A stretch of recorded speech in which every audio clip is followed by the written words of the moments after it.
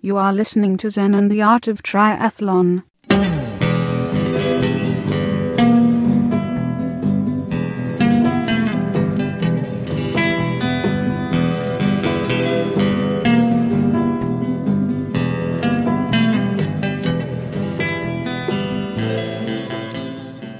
Well, hey there, all you triathlon freaks and geeks, and welcome to another great episode of Zen and the Art of Triathlon, the podcast where we go long on endurance and also learn a little bit of Zen along the way.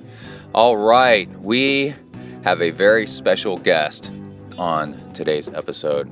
If you looked at the title and said, no way, well, yeah way, we really do have Chris McCormack, the two-time Kona Ironman world champion, and also just one of the biggest personalities in the sport. He's always got lots to say about what's going on, and we talk about so much stuff. We talk about Super League and how that got started, the inspiration for it all, where it's going, what's been going on with some of the recent races, and also about Kona, because Kona is Saturday.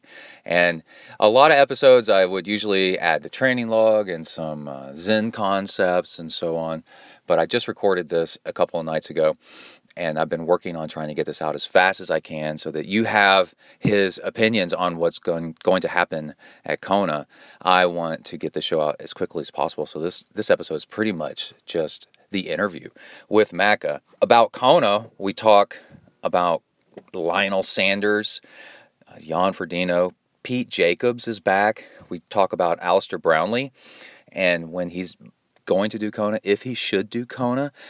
And Macca has a lot of opinions, as always, on these guys and a lot of insider information, which is really cool. And also I have some information and opinions, for example, on Lionel Sanders that you might find interesting as well. We also talk about how to use rivalries in sports to make the sport more popular and get the pros some higher pay. We talk about Alistar Brownlee being just like one of the best commentators we've ever seen, and the future of disc brakes, because those are popping up on the scene all the time now. And also, we talk a little bit about Conor McGregor, this whole rivalries thing. Conor McGregor, Nate Diaz, Floyd Mayweather, and let's see, I should go ahead and put the explicit tag on now. Macca curses a lot on a lot of his just normal everyday chatter, and so I just started cursing right from the beginning to make him feel more comfortable. And I don't know how much he actually does, if it's more me than him. But anyway, it's not terrible. It's just very rarely, but there's a bad word or two in there. And we are dealing with a very long distance phone call. It's over Skype, but he's in Thailand, Phuket, Thailand, and I'm here in Texas. So his connection sounds good enough at first, and then, I don't know, 30-something minutes in, it starts getting worse. But he's saying some really important stuff, so hang tight, because it does get better. Just when you think you can't take it anymore, then it gets worse. But we start over the phone call and then it clears up again. It just drops out kind of here and there. So that's a little meta for you about if the sound quality is bothering you. Believe me, it was driving me crazy too. But Macca is so important in the industry that, and we're also, this is the second attempt at a phone call because of time change. He's 12 hours ahead. So when we're scheduling things, he's literally the next day. So I'm calling him at night. I'm calling him, like Tuesday night, and it's his Wednesday morning, for example. And scheduling these things is really tough. So, we just got to go with what we got and make it work. A lot like Ironman. You just got to make it work and do what you can, because the content is so good. You just got to deal with the quality a little bit. Yeah, I think that's about it. We'll get started with the episode. I'm going to mix in Bike of the Week and some other stuff. Bike of the Week during the show, some other stuff, and then some follow-up thoughts, some analysis on what Macca said after the show. All right, let's go ahead and get started. Here is Kona Ironman world champion 2 times, Macca Chris McCormack. Here we go. Welcome to the next level.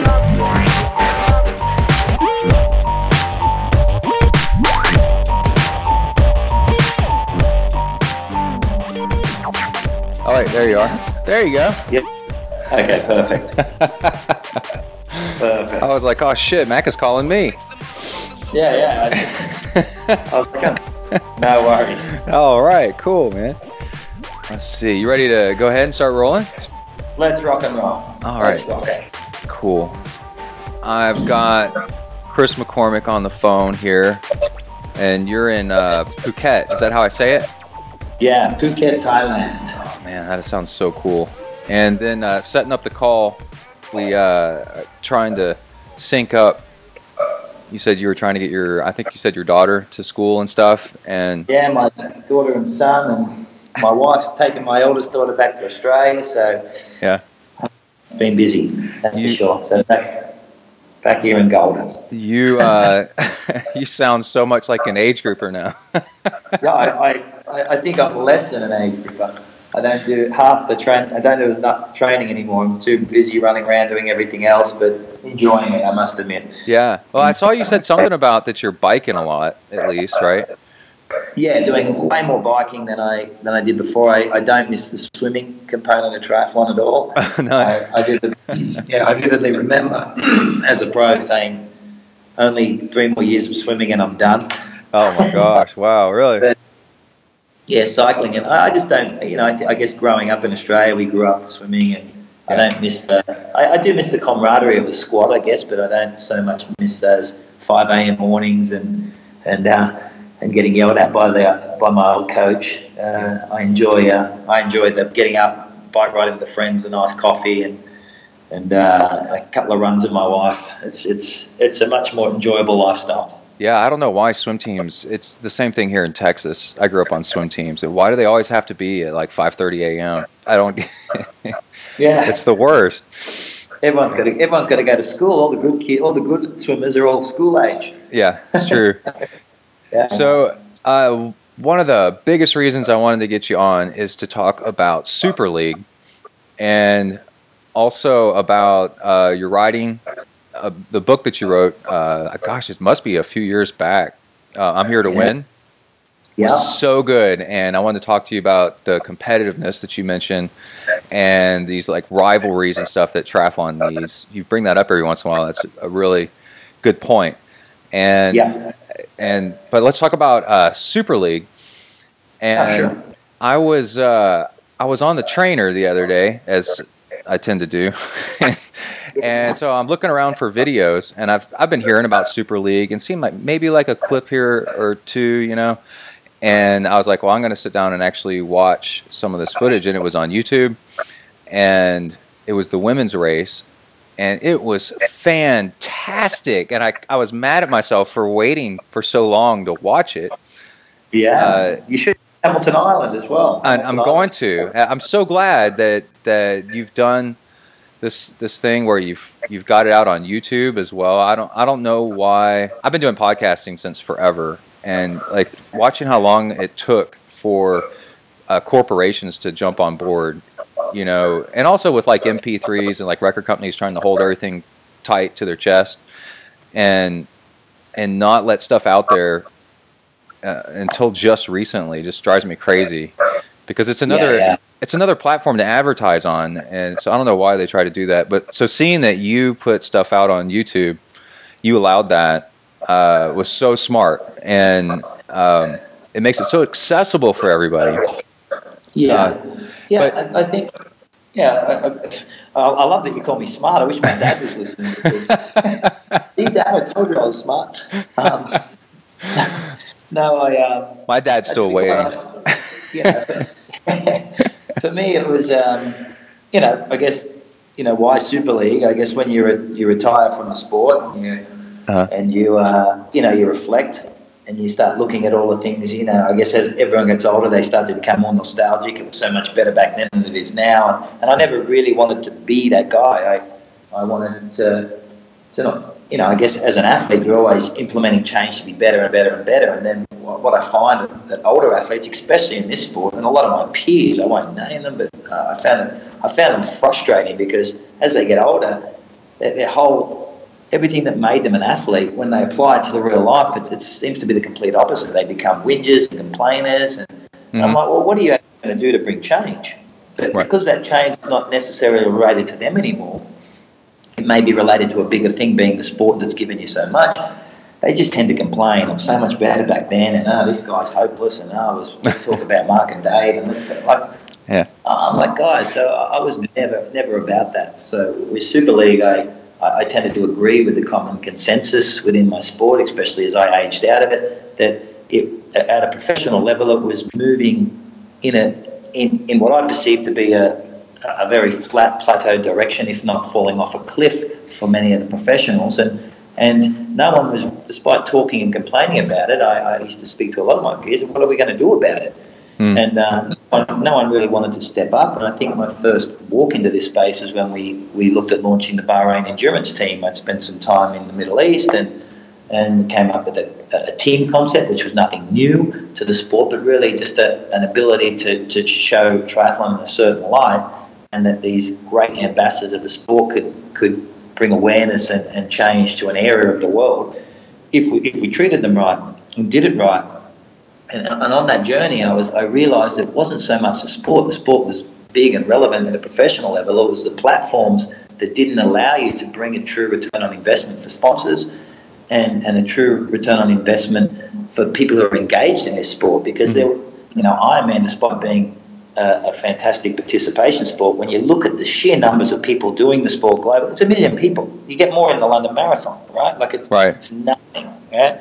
So you realise when you walk away that all these complaints that were happening when you were in the sport, you're an ink spot of a sport. So in order to bring true change and true value to a professional, we need to look at the sport itself, look at the business models, and rebuild it. And so for me, Super League came out of 4 years of work here in Asia and doing the Bahrain team, building a big sports centre here, saying, look, if I can change the platform, if I can bring TV production, if I can reduce the amount of people start to drive athlete-first content and try and make some stars and create formats that are interesting for television that the networks are going to pick up, then we may be going somewhere. Now, we looked at this before the Rio Olympic Games.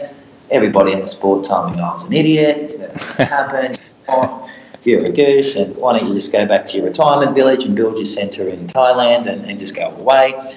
And me and my business partners were like, no, we actually believe that this is the way forward. We moved about launching our first event in Hamilton Island.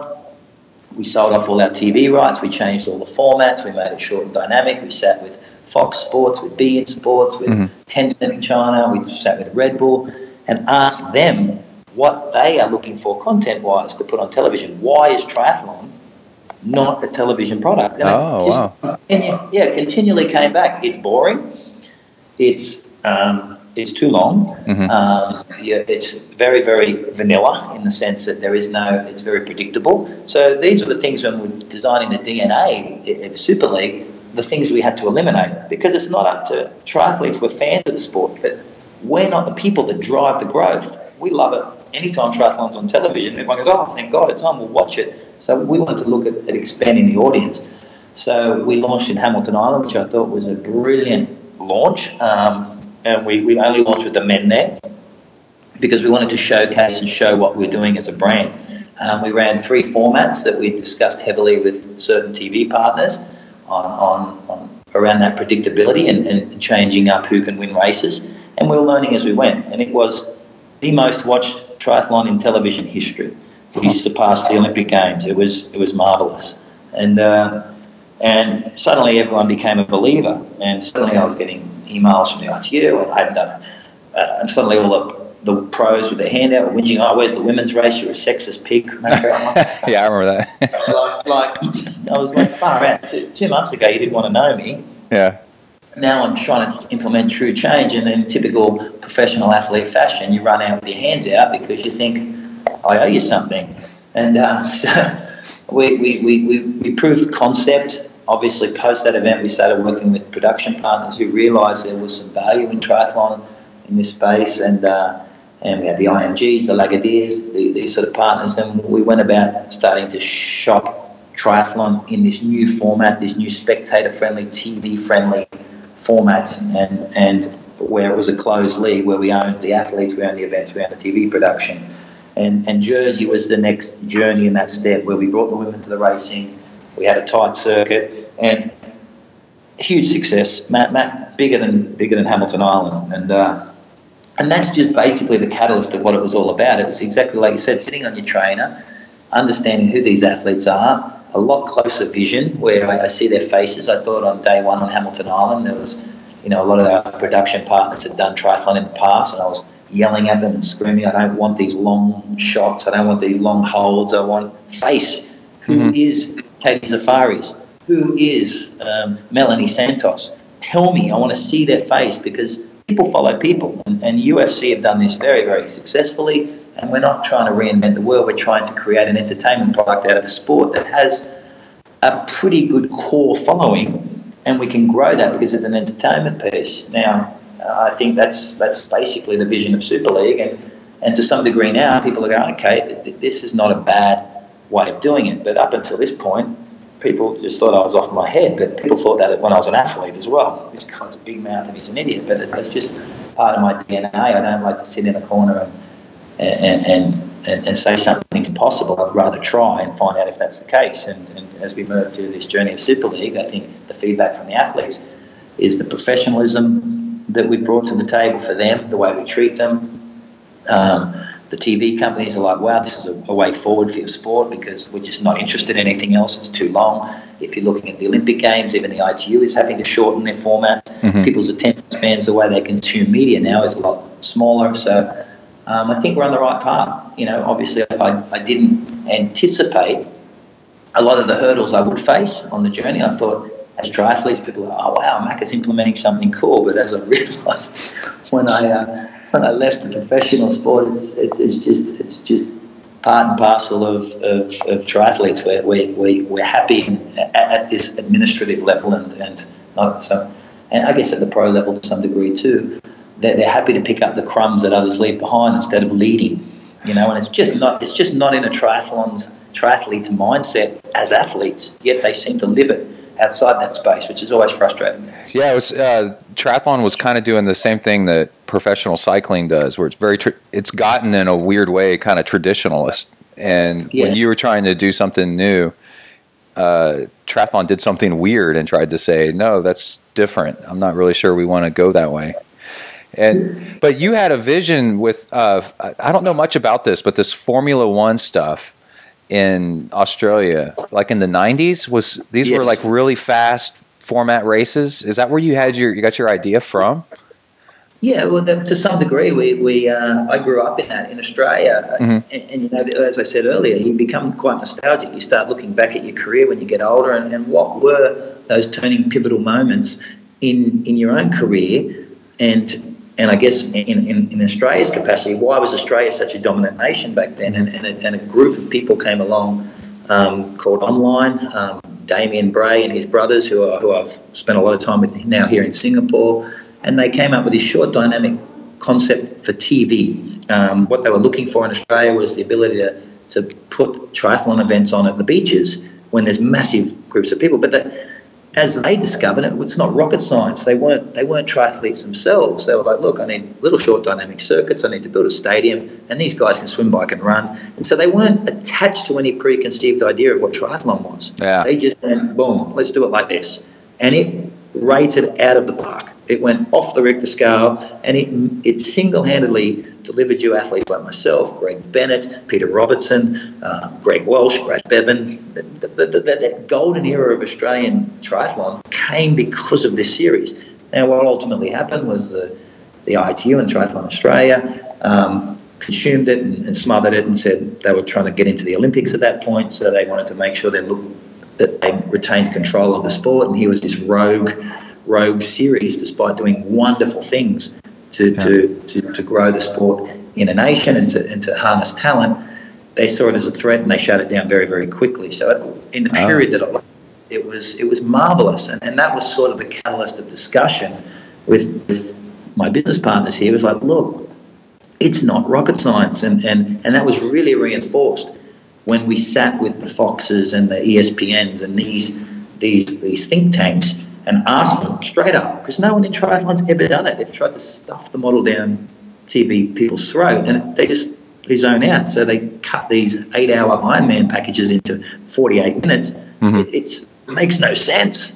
And we listened, and they were actually, and when I told them about that Formula One style racing we did, they were like, that's how you need to do it. You need to bring that style back. You need to embrace that. And so we looked at, our formats are very, very different, but in many ways very similar to what they did. The fundamental thing of tight circuits, multi-looped, a footprint in a major city of no bigger than a mile, so it's all contained, and we've just tried to add some elements of corporate hospitality, corporate mix, junior events, and create that festival around a small footprint.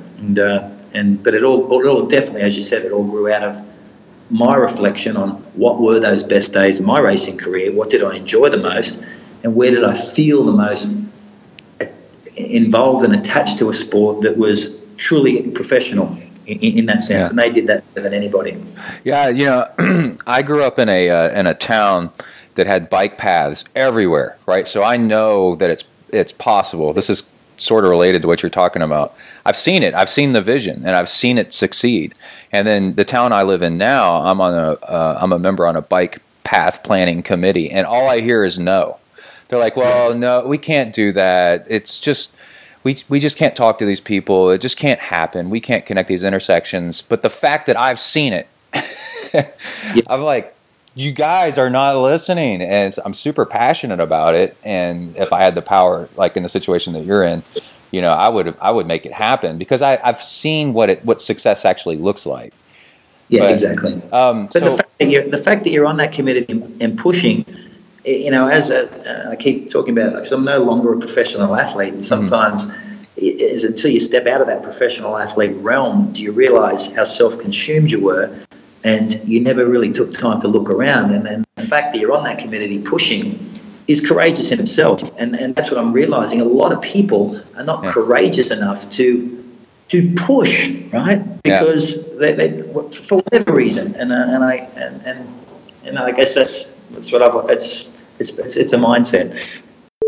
All right, we need to hop in on this interview with Chris McCormack real quick to mention one of our sponsors, Velosurance Bike Insurance, and they bring us the Bike of the Week. We're not going to do the Bike of the Week theme music since we're squeezing this in with an interview, but stay tuned for next episode. We can hear that music again. It's one of my favorite tracks we got on the show. But we have a new bike from Quintana Roo, and the only thing I really didn't like about the existing Quintana Roo Superbike, their TT bike, is that the front brake wasn't integrated into the front end. It wasn't like a hidden front brake.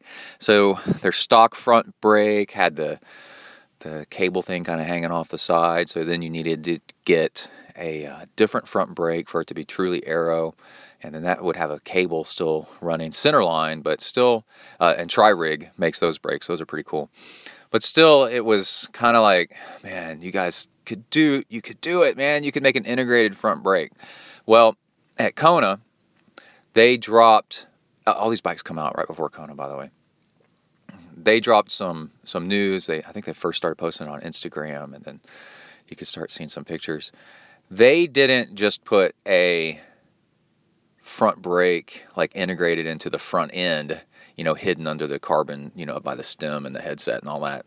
No, they just bypassed that whole thing and went straight to disc brakes. So now the front end is super clean, and it's got disc brakes, and disc brakes have been proven in the wind tunnel to be, let's go, King! Come on, let's go! About the same as, he doesn't know what it is. Maybe the same as regular caliper brakes.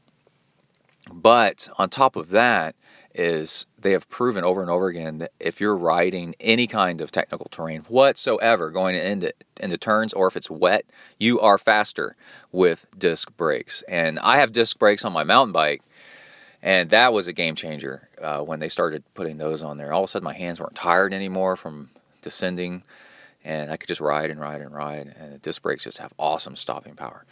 So then on top of that, the PR6, if you don't know about it, the Quintana Roo PR6 is, it's got the really clean stem to bento box transition.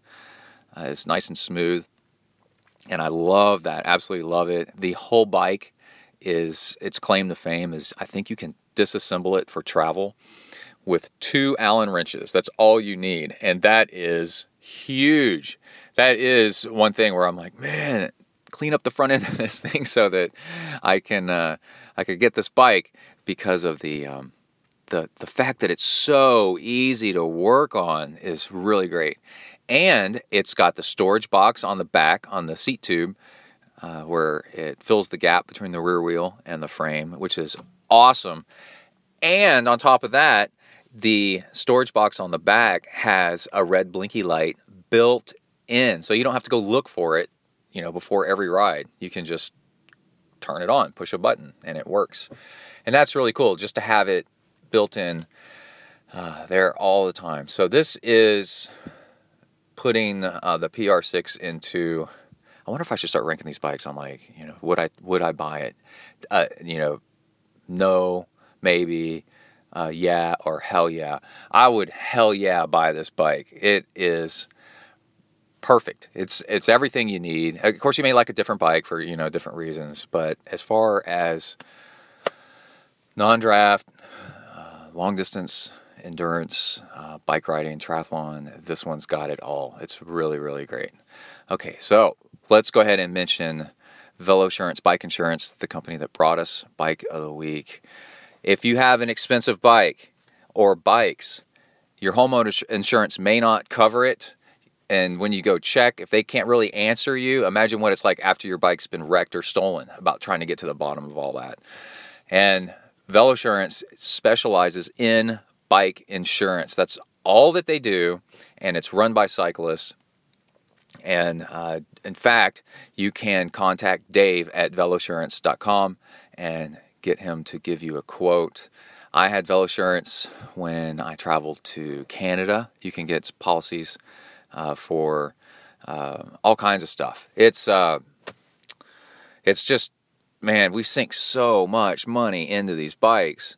And what if somebody steals it off the back of your car? You're doing the back of the car bike rack thing, trying to keep your bike nice and safe so it doesn't get chips of paint and stuff like that. What happens if somebody in traffic behind you isn't paying attention?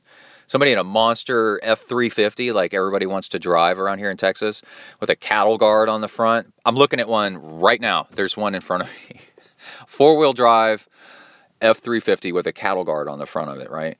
And what if it bumps into the back of your vehicle? It's going to smash your bike.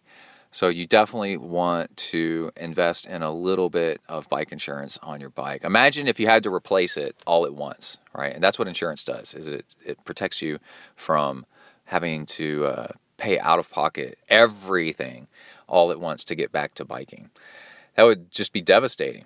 So, all right, contact them, VeloSurance Bike Insurance, Dave at velosurance.com. Tell them Brett at ZenTri sent you. They send me emails whenever somebody goes and says that they came from here, and they like it, and it lets them know where you're coming from, and to help keep sponsoring the show. Okay, let's get back to Chris McCormack and our chat about everything triathlon. Here we go.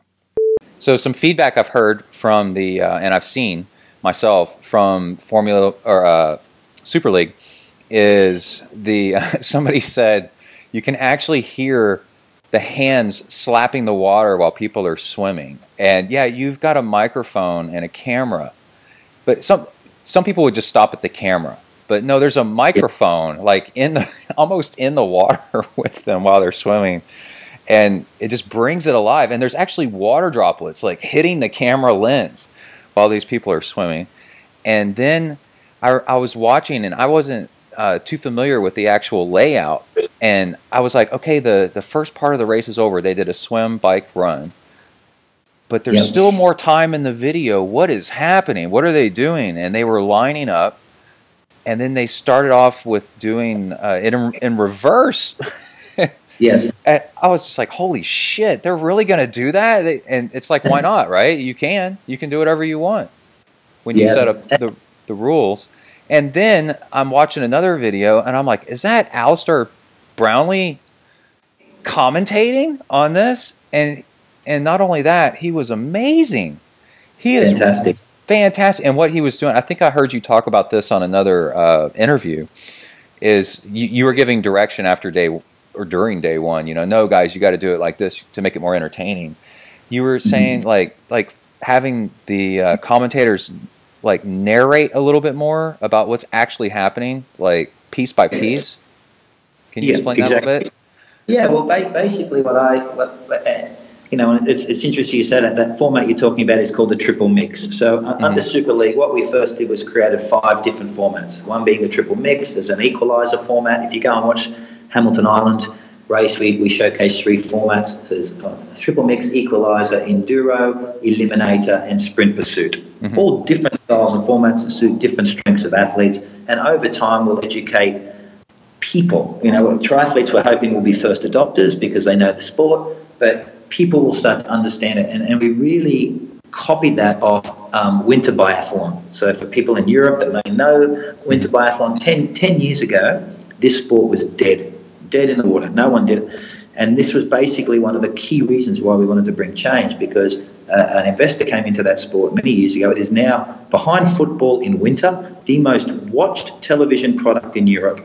Right? Behind football. I didn't know that.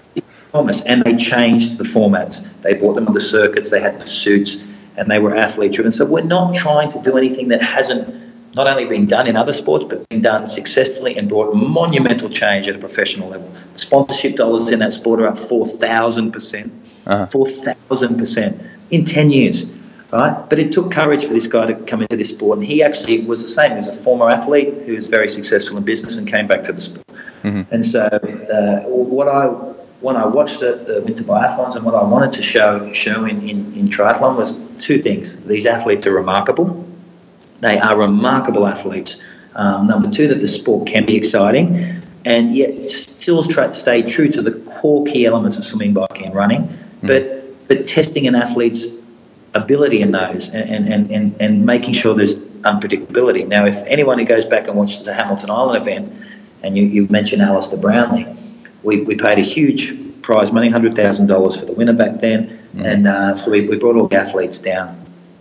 Alistar, and he'll be the first one to say it, when he came down, like he would when he was building in any season, he was probably 80% fit. But what he quickly discovered in Super League was you get exposed very, very quickly. It's not like an ITU event where you can build through the swim and just sort of sit above your aerobic capacity and sort of hide on the bike a little bit and swap a couple of turns and then run a solid 10K and finish second or third in Alistar's case. Because and use racing to find your form, which cyclists do all the time. In Super League, you're either on form or you're off form. And he finished 19th. He was lapped. His worst triathlon performance in a long time. Yeah. He sat with us after the race. He's like, "Shit, man! Like, mate, I just could not hide. I could. It was just so aggressive, so fast."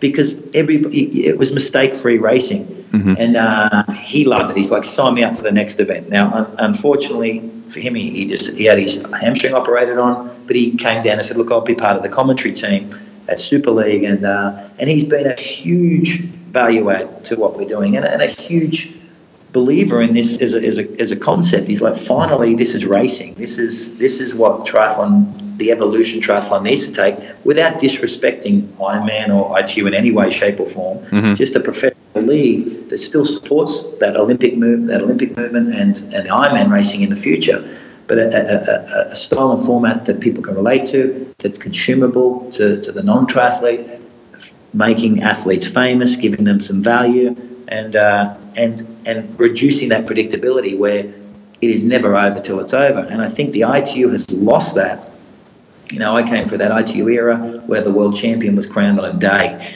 You had to be successful and win a world title on a day, and you won the World Cup series, which was also very, very important. Now the world champions won over the series, which is, it's arguable. But, you're getting guys finishing fourth on the last day and they're being crowned world champion. And the world title is basically decided three races before the end of the season. So it becomes mundane. And so with our point systems and the way we're doing it and communicating with the athletes, this is never over till it's over.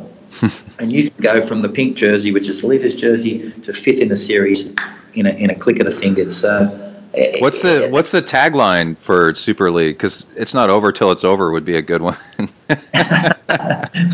haven't really got that far. Like I said, we're a small team. We're a very driven team, and we're just in Malta for a potential event. We just came back from Bali. Mm-hmm. We would love to deliver an event in Sydney. We've launched a qualifier race in Penticton. Right. So what? But was there something in Antigua as well? Did I hear that? Antigua, we were supposed to, have an event on December 4, but Antigua just got hit by Hurricane Irma. Oh, yeah. So they cancelled our December 4 next round, which freed up the athletes' time. And we're looking at rescheduling a date in Antigua, but that's undecided on when. But all contracts and everything have been signed, and it's just a matter of them rebuilding where they're at. And that was a real tragedy because that would have been a beautiful course down in English Harbour, right? And a beautiful venue. Yeah. So what's your stance? The women's race had some crashes, which actually makes for great viewing. It's unfortunate for them, but the disc brake situation. I just wanted to ask you that real quick. Disc brakes have come along in this kind of right after you got out of being a pro. What's your feeling on disc brakes and should they be in racing? I watched some of the video closely to see if I could see any bikes with discs on them, and I didn't. And I actually ride a disc brake Specialized at the moment, and I actually like it. Right, I never thought I would. I was a bit of a purist in that sense, going, no, never again. But I actually don't mind it. I think in triathlon we've always pushed the elements, right? We've always been first adopters, and we've as a sport, unbeknownst to a lot of people, implemented a lot of the changes that are now commonplace in side. We brought the aero bars out. We brought, we were doing aero helmets a lot before a lot of other people. We've always been pushing the envelope, and I haven't raced on them. I find them fantastic in training, but I've never raced on them. I'm all for whatever. I've always said throw it to the pro panel. Like the pros are racing on them, have them decide. Like why should an administrator decide what is best and worst for professionals, right? Yeah. And that's always been my headspace within working with Olympic organisations and that decisions are dependent upon administrators who a lot of the time have never sweated or bled in a race in their life, right. And they're making these mega calls. So put it out to the pro panel and have them decide and implement whatever they decide. I'm the same way too, and we have issues at work. I'm always like, why don't we ask the people that it affects? Yeah, it's pretty simple. And then you can't get any blowback from them. You just ask them how they want to do it, and then it's great. I think if you empower people in that way, you get a lot more. I think you get a lot more support. They believe they're part of the decision-making process, and they're part of the future of the future direction of the sport they partake in. So, I'm a big believer in that myself. So let's talk a little bit about this. I like to call it the magic of rivalries. And, yes. I grew up, I went to a military school and we did boxing and a little bit of martial arts stuff. And then when UFC came along and I noticed it in the 90s, I was like, this is amazing because it was like, back then they would do like a boxer versus a sumo wrestler. It was just like this insane, this insane kind of stuff. And then now it's kind of turned into a very professional, its own sport in its own right, which I called triathlon the mixed martial arts of endurance sports because you got to be good at everything. And the interesting thing though is UFC MMA. For people that don't know, UFC is a brand of MMA, just like Ironman is a brand of triathlon. It seems to be until very recently, it's still kind of suffering like this identity crisis where you've got these top athletes that aren't getting paid anything like what boxing's getting paid. And just like triathlon, these guys, boxing's fantastic, but boxers know one sport. These guys know jiu-jitsu and boxing and kickboxing and like all this mixed together, and wrestling. It's unbelievable what they know and how much they train, yet their payouts are minuscule. I'm trying to say it correctly. Anyway, compared to what boxing pays out, it's a tragedy. It's just like professional triathlon. But then you see the weigh-ins, and a lot of times, up until McGregor came along, people are so nice to each other. They just want to get along and buddy. And then McGregor comes along and just starts talking shit like you would not believe. And people just loved it, and they ate it up. And the paydays, I guess it's from what is that, pay-per-view? Viewings just started going up and up and up, and it's kind of like Trump, right? It's just like people just want to tune in to see what he's going to say next. Exactly.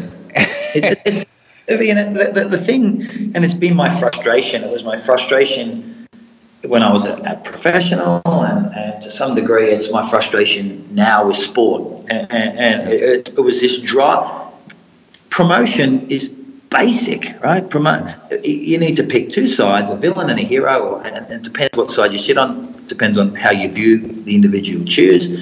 Create a conflict, and people pick a side and they engage in the outcome, right? That's the basic rule of promotion. It's never changed since the gladiators, right? But for some reason in sport came all this political correctness and certain ways to say things that I think there's an underlying feeling. I turn off, the rugby league in Australia. Full credit to I can tell you that the athlete interview before they even do it. The guy puts the full credit to the boys. It was a team effort, and it's like, oh, come on.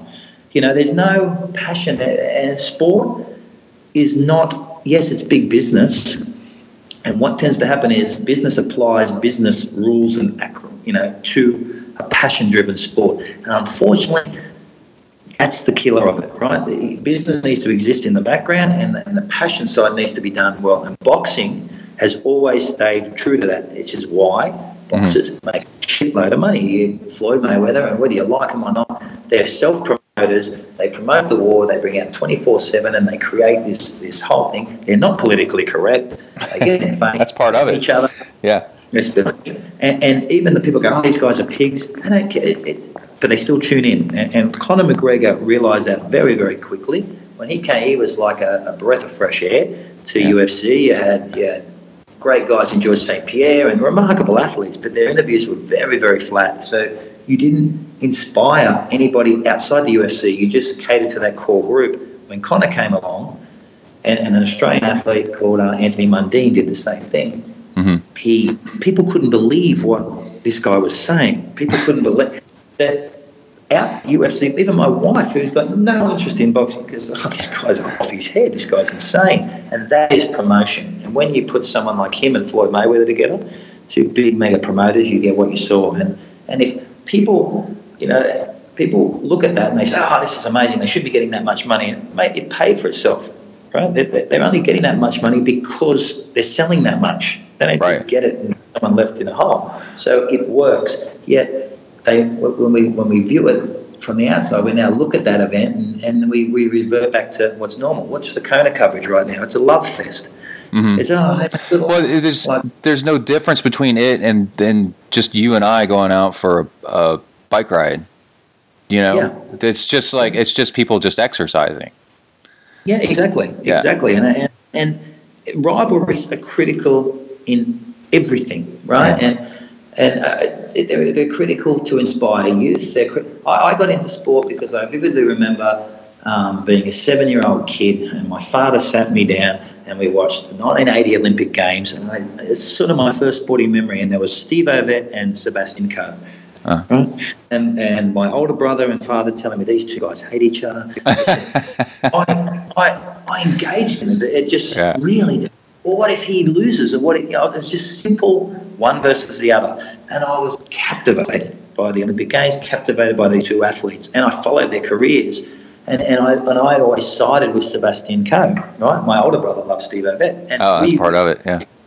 Yeah, and the same came with Dave and Mark, and myself and Norman, and myself and Crowe to some degree, because when we talk about Ali, we talk about but Ali would never have been Muhammad Ali without Liston and Frazier and Foreman, and it's the rivalries that made him great. And Conor McGregor is massive now because of Aldo, and now because of Mayweather, because of the people he fought, and yet we seem to shy away in sport, especially our sport and a lot of sports now, in this vanilla space of just existing. A great race, and it was fantastic, and everyone calls that professionalism, which to some degree it is, but in these third tier sports like we exist in, because everyone's like, oh, look at Roger Federer in tennis. I'm like, look, tennis is a tier 1 sport, mate.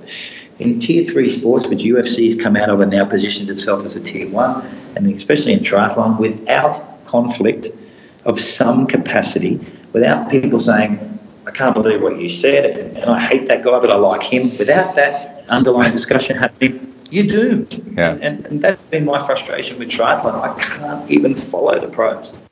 Good luck, honey. Have a great race. I'm like, aren't you racing her? But now you're communicating on social media to the world that you love each other. Like, give me a break. I don't understand it. It's like WWF. It's fixed. Well, it's not fixed, but it just shocked me. You should make up rivalries, but you're important in everything.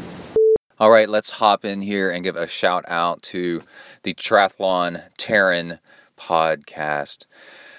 I am really enjoying his shows. You got to go over and check them out. He's over in Kona, so some of his recent shows are with Bob Babbitt and some other pros. The Wortels. I don't know how to say their last name correctly, but it's a husband-wife pro triathlete team. I love those. Those are the best. Wouldn't that be so cool? And you're like, I've got to go. I've got to go on a bike ride. And then your spouse is like, hey, I'll go with you. And you're like, okay, because you're both pros. You're both the same speed. Both awesome. It'd be so cool. But my favorite episode so far is the Wahoo founder. His name's Chip. This is such a cool podcast because the guy started off as making something else entirely, and then started like boat docks or something like that, and then he saw a gap in what was being made out there to connect devices, and so he started making it for himself. He was like running a spreadsheet for himself and his cycling buddies, and then the next thing he wanted to do was connect things wirelessly, and then boom, made a company. And during the podcast, Taryn's interviewing him. They're at an awards show, and Chip is getting awards as they're talking and being served drinks like margaritas as part of his awards. It's really, really like a really cool episode. And Taryn has this YouTube channel, and you may be like, I've seen tons of Taryn's videos, which are all great, but I've got enough of Taryn because I already know what it's like, and I'm already watching his YouTube stuff. No, the podcasts are like completely different. They're long form interviews. I'm one of his interviews. 2 interviews before me is Mark Allen. I mean, holy crap, that is amazing to have my name anywhere near that guy's name. It's so cool. And Taryn is pulling it off, and he's in Hawaii this week, so he'll have the big scoop on all kinds of stuff. So I wanted to give a shout out to Triathlon Taryn. We formed an alliance trying to promote each other's stuff so that you can have some more variety in your podcast world out there. All right, that is the update on Taryn, and let's get back to the Macca interview. Here we go. Wait, can you hear me, or am I losing you? Yeah, I just waffle on. I get passionate about this. No, the line started getting a little bit staticky. No, I'm super competitive too. Where there was a thing I used to do in high school where I'd as a competitive swimmer, I'd get up on the block, and I had on purpose like those mirror reflective goggles, and I would get up on the block, and I'd make sure the other guys are up on the block, and I would turn and stare at the guy on one side of me until he looked away. And then I had water in my mouth, and I would spit on the deck, like, just to show that I wasn't scared of him. And then I'd turn and look at the other guy, and until he looked away. And I also had a swim cap on that said something Finland on it. And people were just terrified of me, and I already won the race, and we hadn't even started yet. 100%. It's real life. It's funny, it must be the culture, right? Because I grew up, my swim coaches and the kids don't think they swim coaches anymore, because you would be banned in modern day. No parent allowed on deck, not out discipline. And I still recall even working for someone who's a national coach, and they picture this as life and death. Like, you're either a competitor, there's one winner, right? There's 100 of you. It's life and death, guys. Like, it sounds very melodramatic, but that was basically the sports culture that I came through. Right? And the modern day it was very much kill or be killed. Yeah. It's a professional sport. There can be only one, right? And it's either you or it's your friend. So you make that choice. And for me, it's always been part of my DNA in that sense. You call it competitiveness, but as I used to say to my father, when he said, "Well, you're being a professional athlete, this is a joke. If you're going to do it, you better be the best at it, because there's not much there." And it was my life. So a lot of people are like, "Oh, you're very competitive," and "Oh, you can't believe you said that." I'm like, guys, it does actually mean a lot to me to win this event. My whole life is vested in this event. My whole thing. What do you want me to go and shake the guy's hand before, and hang out for dinner before the race? But not my cup of tea, mate. In my head, he's taking everything that is mine. I don't want to associate with the guy. I don't want to hang out with him. I don't want to. Now, people might go, "Oh, that's ridiculous," but that's how I viewed it, and that's how I worked myself up, and that's how I raced my career, and people might say good or bad. In my head, the sport was very, very good to me, so I don't look back with any regrets. I should have done it a different way. I won all the titles I wanted to win. I was successful in every event I wanted to be successful at, and now I look back and go, fantastic. And now all of the pros are coming to me going, "Yeah, but why did this happen and it's not happening for me?" I'm like, you're not invested enough in it. It doesn't mean the world to you. Like, when I lost my first few Konas, people go, "I can't believe Chris McCormack in 2002 said he was going to win Kona. What an arrogant shit." It's like, well, I remember that. Let's go back. Let's go back. I always say, let's go back to 2002, because to reflect on it now is I lost a race in 3 years. I did one Ironman, because there was no 70.3 series then. You either did ITU or Ironman. I was one in ITU. I hadn't lost a race in 3 years. I do the first Ironman against the current world champion in Ironman, Peter Reed, and the former world champion, which is Thomas Hellriegel, and all these Liberty Bernard. I beat the shit out of them. I break the course record in my home. So I've done one Ironman, won it. I did one half Ironman in Wildflower, broke the course record. Of course, why wouldn't I think I was going to go to Hawaii and win? So when I was asked the question, how do you get to Hawaii? I'm like, well, I didn't come here for a holiday, mate. I'm here to win. Right? That's what. And people were mortified that I said that. Now, in hindsight, I lost, but at no point did I ever not think I was going to win the race. I got shit scared. But my whole life, my wife talks about I failed the October blues.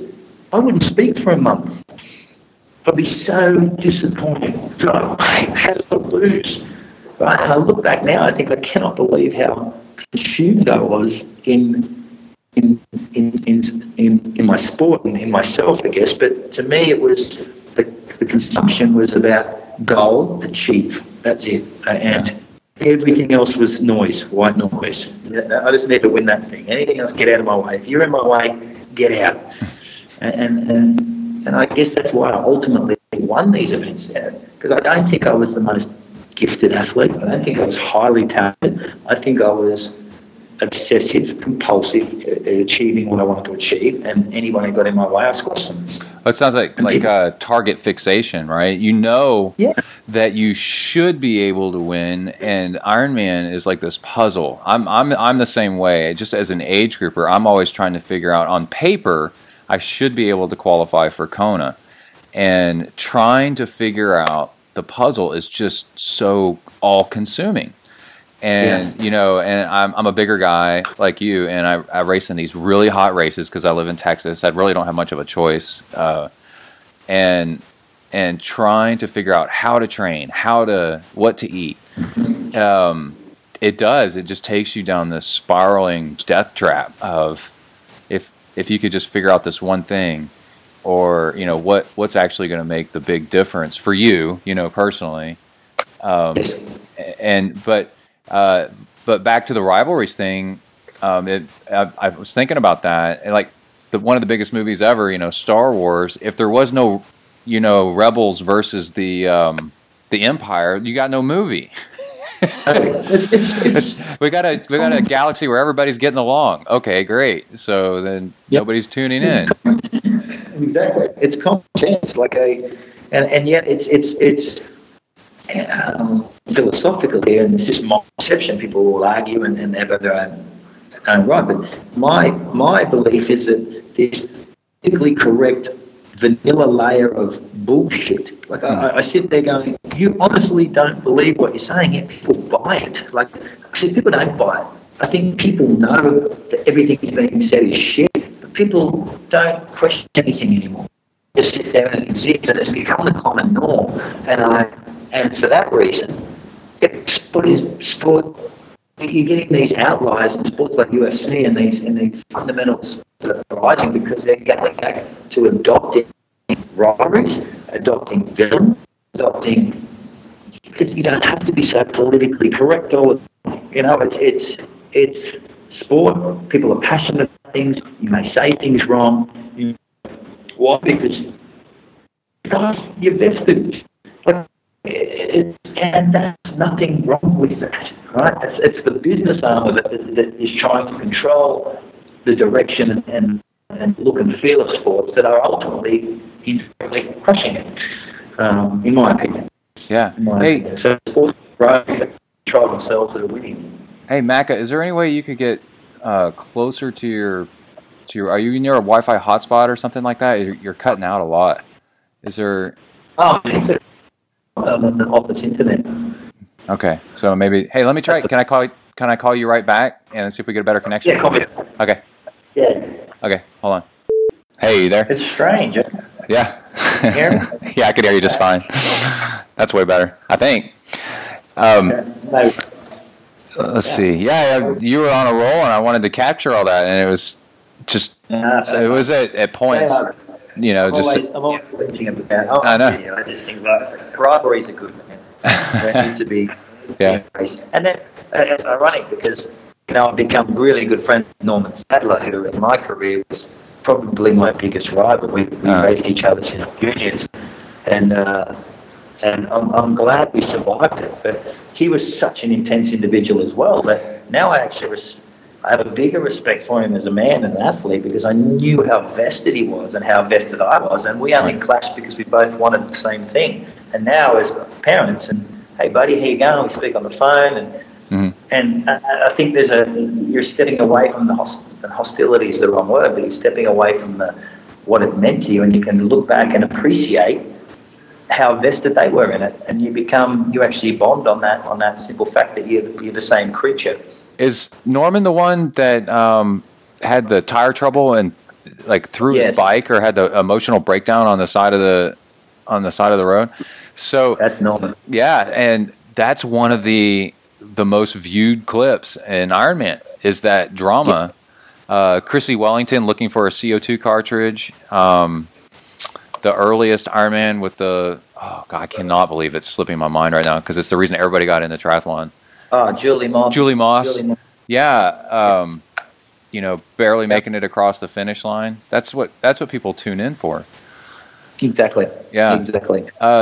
So on Kona, on your book, I'm Here to Win.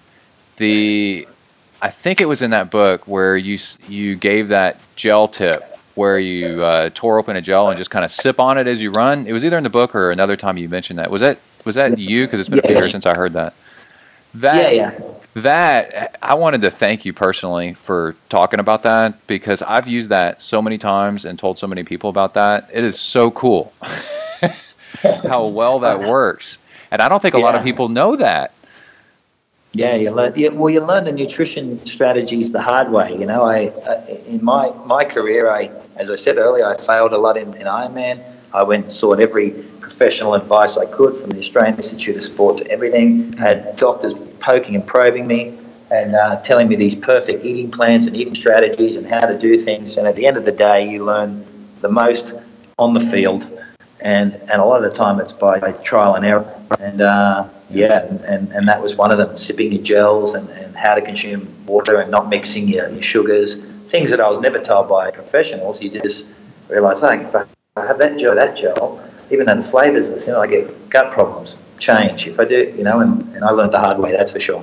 Yeah, the gel one is open the gel, hold it in your hand, and just sip on it gradually as you're going, and then that way it's just trickling in you instead of hitting you all at once.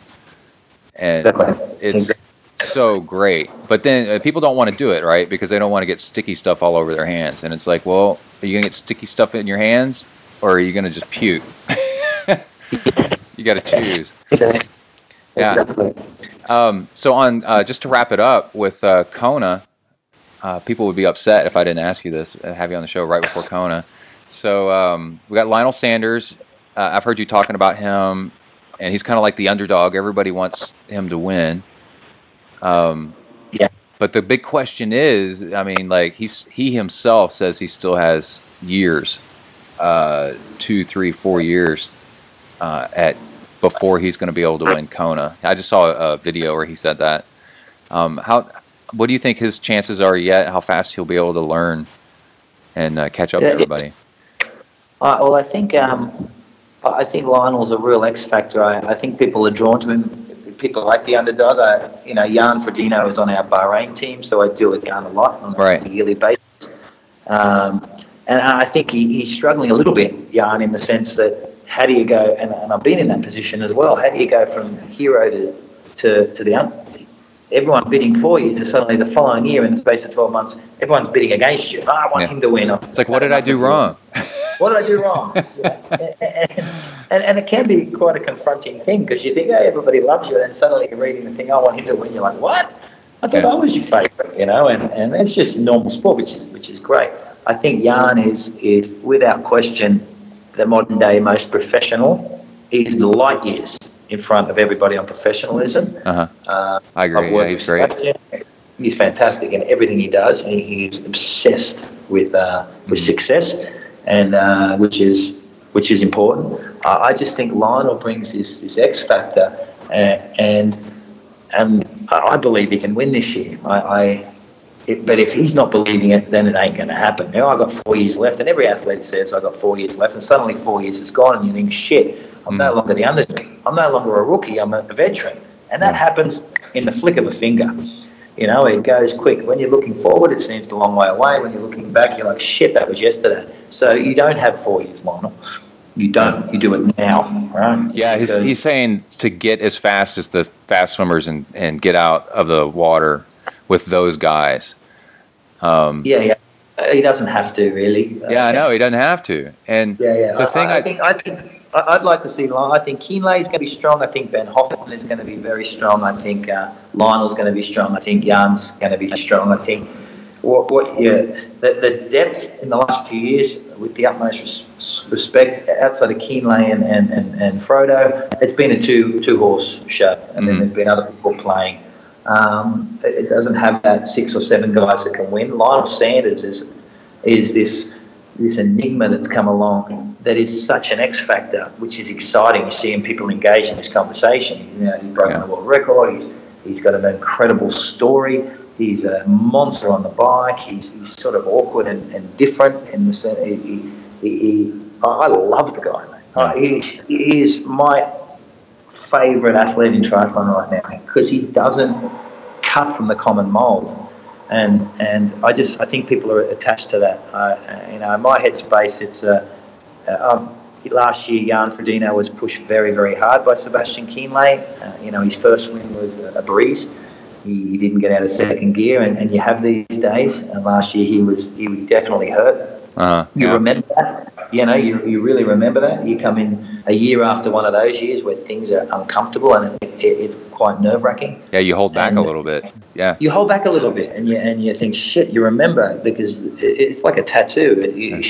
Your body quickly reminds you, and visually you're seeing the same shit that you've had in your nightmares for a year. So it's you're a little bit tentative. I still think Jan's the man to beat, but I would look at those four as doing as being right up near the front and doing something marvelous.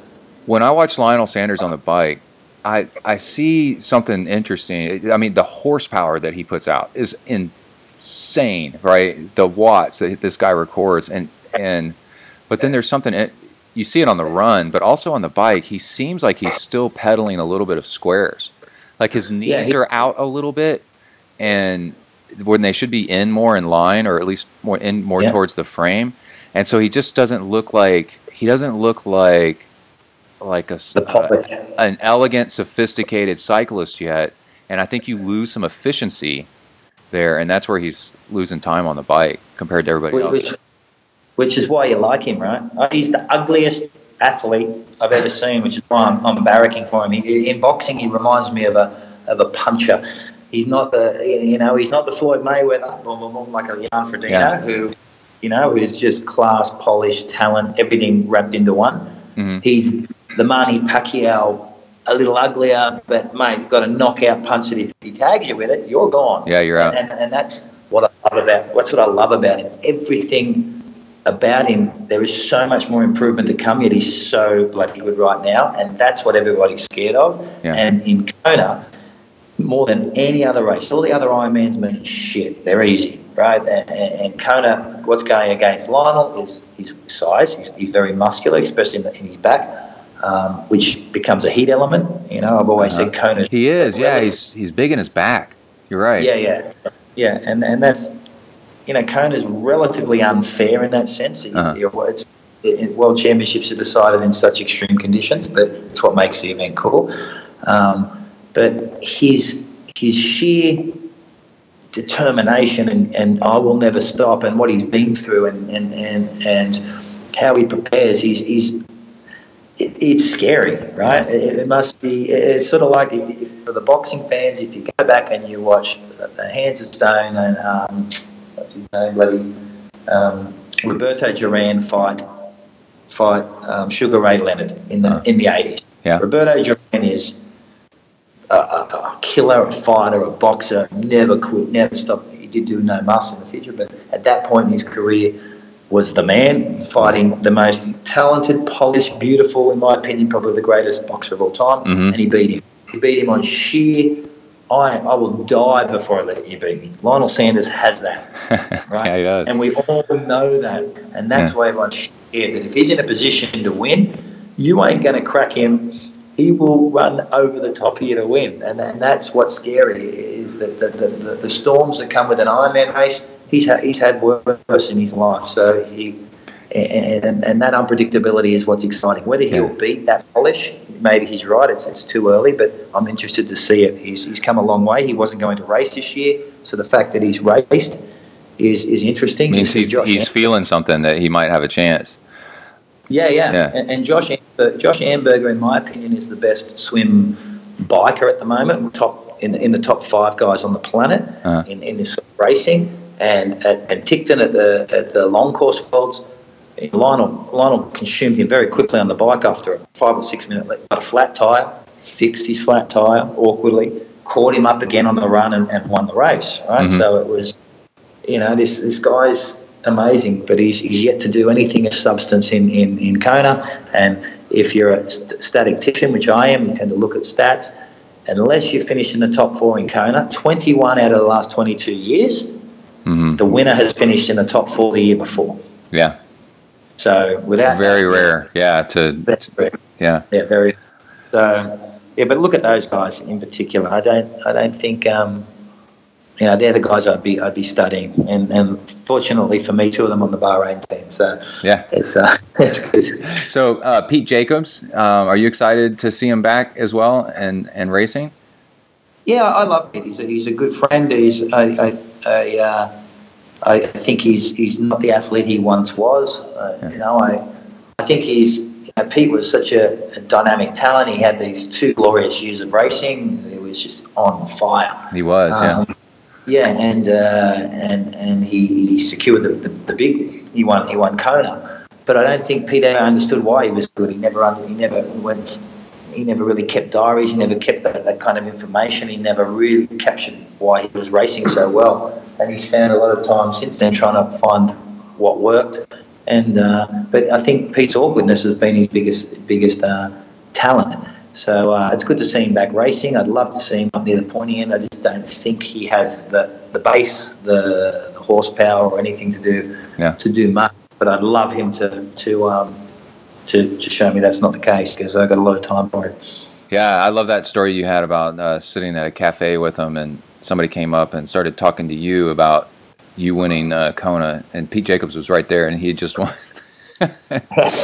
You're like, what about this guy? He just won. It's like, it was me and Crowe. Oh, it was Crowe, yeah. That was me and Crowe and Pete were in Australia. Yeah. And me and Crowe were having a chat and talking about things, and the guy came over to Pete, who just won, and said, "Can you take a photo of me with these other guys?" Me and Crowe. Yeah, it was like, this guy just won, man. Like, you should get him in the photo. But that's pretty cool, Pete. What about Alistar Brownlee? He did St. George and just wrecked that place. And I think it was St. George, right? The 70.3? Yes. But I was unaware he had a hamstring surgery, so I guess that'll set him back a little bit. But everybody was like, well, he can't be that great, because the transition from ITU to half Ironman, it's not that much different, but it is different. But he just went out there and just destroyed it. What people don't understand about Alistar Brownlee and Javier Gomez, and you're now seeing it with Jan Frodeno and in different areas, or with myself and ITU athletes coming across. Don't believe the hype on Ironman. The best athletes on the planet, without question. No, I'll argue it till the day I die, in the multi-sport space, are currently doing ITU racing. Right? And they, when they decide to come across, like Alistar and Javier have done. Javier just won his second 70.3 world title, doing a month's training for it. They will kick the shit out of everybody. Yeah. Right? It's not even comparable. And Jan Frodeno is people forget, Olympic champion. An Olympic friggin' champion, man. He's the dual Ironman world champion, and we're talking, he's a world record holder. He's out of this world. That transition up, is tough, because they're flawless athletes, and Alistar Brownlee is, without question, in my lifetime, the greatest competitor in the multi-sport space that has ever existed. He's been fortunate to have Javier Gomez, who is probably the most rounded triathlete that has ever existed. And right now, Jan Frodeno has many world titles than possibly we've been friends for years. He knows when these two guys come across, it's good night, right? And I take that. It's not good night, but he's up for a lot more of a war. Right now, Jan would agree, he's racing guys that he's got mentally and physically covered on his best day. And what's very, very difficult to do as an athlete, and I was first confronted with it by a guy called Simon Whitfield, who won the Olympics, is to realise that your best and their best, they're better than you. Physically, right, in that style of racing. And you know it. You get that feeling when you're racing. You're like, shit, I can't go any quicker than this, and this guy's got another gear. I know. Yeah. I see it when my son plays soccer, and he's just a regular, he's fast, right? But there's kids on the soccer field that accelerate towards the ball like I've never seen in my entire life. And those guys are fast. They're genetic freaks, the way that they can cover the entire field, and they're not even trying. They're different. But as an athlete, that only becomes a problem when you realise that. Yeah. Right? When you're the athlete, it's one thing to be seen, but a lot of the time you're convincing yourself of all the reasons why you're the greatest. And I might kick your ass. Well, when you have your day and you look and you've been in fights and wars with these guys, and you feel. The one thing about racing someone is you feel what they. I said to Norman the other day, and I've said it to Crowe. You have a respect for an individual when you go to war with them in an endurance race, because you actually are talking to each other without talking. You're talking through action, and you think, God, you're a tough guy. You get to feel what they're made of. Like the public persona is horse shit. You can't hide on the race field, whether you're winning or losing, and you're having these fights and you're in agony and you're stripped to your core. You get a real appreciation of the underlying competitiveness and the underlying drive of an individual. Yeah. Also outside. Yeah, I saw that. The way that Conor McGregor, when he got beat by Nate Diaz, the way he professionally said, "You beat me," was totally changed my opinion about Conor. Yeah, agreed. I never expected that professionalism, because it was such trash talking up until then, and then he got beat, and he said, "You know what? I got beat, and this is Nate he was a better athlete tonight. He really got me, and I accept this." Yeah, it was silly to fight at 170 pounds, right? Yeah, it was arrogance got him in trouble. He fought 165 the next fight, and it was a better fight. That's why they have. I said, "Hey, Connor, that's why they have weight divisions in boxing." That's right. It's a huge difference. But that's where I think with Alistar Brownlee and these guys, in a perfect world, I hope Alistar never goes to Ironman. I think he should go to Tokyo. He should capture 2 more Olympic gold medals. He should be knighted. He's bigger than Ironman in my head. Suddenly you got 4 Olympic gold medals if he wins the mixed relay. You're in the Redgrave class within sport. Winning Ironman, who cares? Win some 70.3 world titles. We talked about this in Jersey. I said, guys like Alistar's engine is huge. He has massive aerobic capacity, but his body is quite fragile. I don't think it would survive a lot of the Ironman work. Oh yeah, he does get injured some, doesn't he? When you put a hotted up engine in a body like that, it goes so quick it blows valves, right? It blows hamstrings and stuff. But when that thing is tuned and everything's right, it's unbeatable. Right. And Ironman to some degree is a little bit like a car that's been beaten up. It's not too polished. It's got a nice engine that can perform, but has to survive the workload and the racing, which sometimes I question whether his body can do that. It will do that multiple times in Ironmans, but in order to have a career that's valuable, he needs to win 3, 4, 5 Konas, right? Yeah, that's true. I don't think he needs that. Winning 1 is like, McKeely Jones did that. You need that legacy for him. His legacy should be multiple Olympic gold medals, of which I think he can win 4, potentially 5. And you are a sports icon, not a triathlon icon. Right. And Javier Gomez can go along and he'll win as many Konas as he puts his mind to. He's marvelous. Wow. Well, Macca, thank you so much. It's been awesome talking shop with you on this. No worries. Yeah. It's taking time running around the world, but well, I could totally understand when you were telling me about your schedule. I was like, wow. And that was one question I forgot to ask you. Like the whole thing of it seems like the key to a smooth pro retirement is, like you said earlier, to have a life outside of being a pro, right? And things to transition to, and then you're busy when you switch over. Yeah, I think the transition, and it's a lot of my friends. There's a lot of, it's a serious topic. A lot of friends of mine in Australia have committed suicide, and that I know quite well in other sports, and in this transition from professional sport to the real life. And I always can treat it like you're almost like a drug addict. Sport has these massive highs, these massive lows, so it's not this consistent dopamine and serotonin hit that you have in normal life, which is what, in sport you're like really high like a rock star, and the next minute you train, this structure and consistency and these highs and lows sort of shape the world as you know it for so long. Then that stops and you try and fit back in, and you've identified yourself as this individual. And I think that transition across is not just being busy, it's keeping the passion for what it is you've done and do, and finding that in another area and applying the same principles that made you a great athlete in that area. I always found the transition really, really easy. And what, if anything, what it showed me was a lot of my peers had transitioned out. I'm like, dude, why aren't you the same killer that you were in sport in this world? Why was, you're an actor, or how are you struggling so much? You're just becoming a cliche. Like, I'll be a coach and I'll do this, and I'm like, dude, like, you're so much more than that. You're intelligent, driven.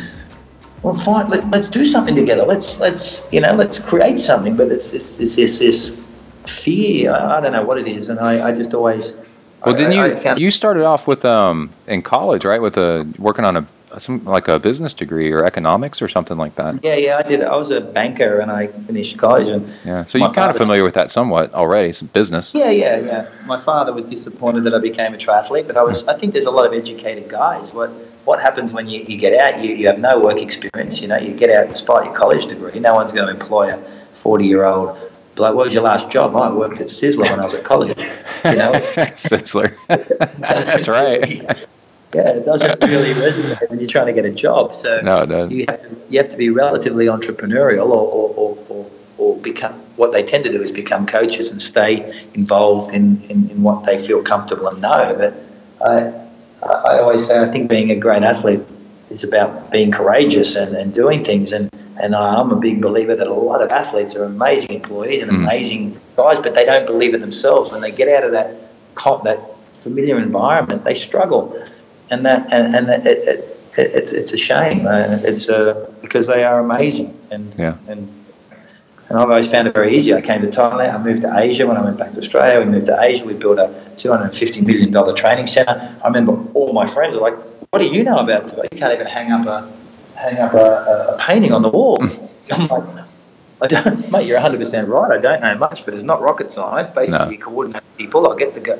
And that's what we did. We built Tanyapura. It's the best sports resort in Asia. And from there, we went to Bahrain, and now we've got Super League.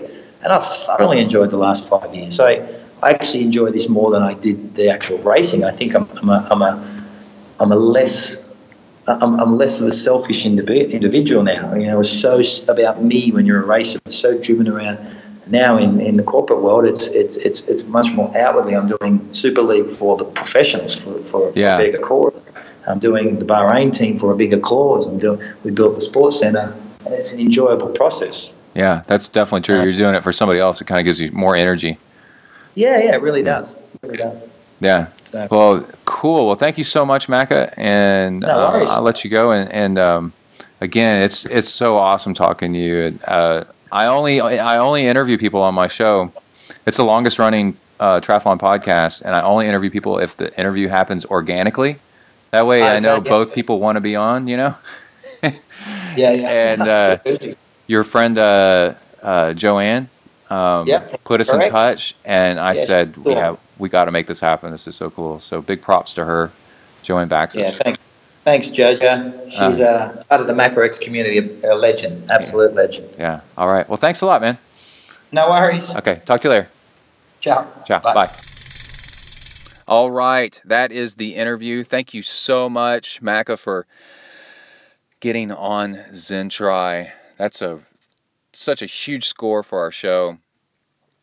Like I say in the interview, I try to let these interviews happen organically instead of going out and pestering somebody and then having kind of a so-so interview. I try to get somebody on that's interested in being on, and then we have great interviews all the time. It's a good way to go through life, Work with people that want to work with you, and then everything you do is so much fun.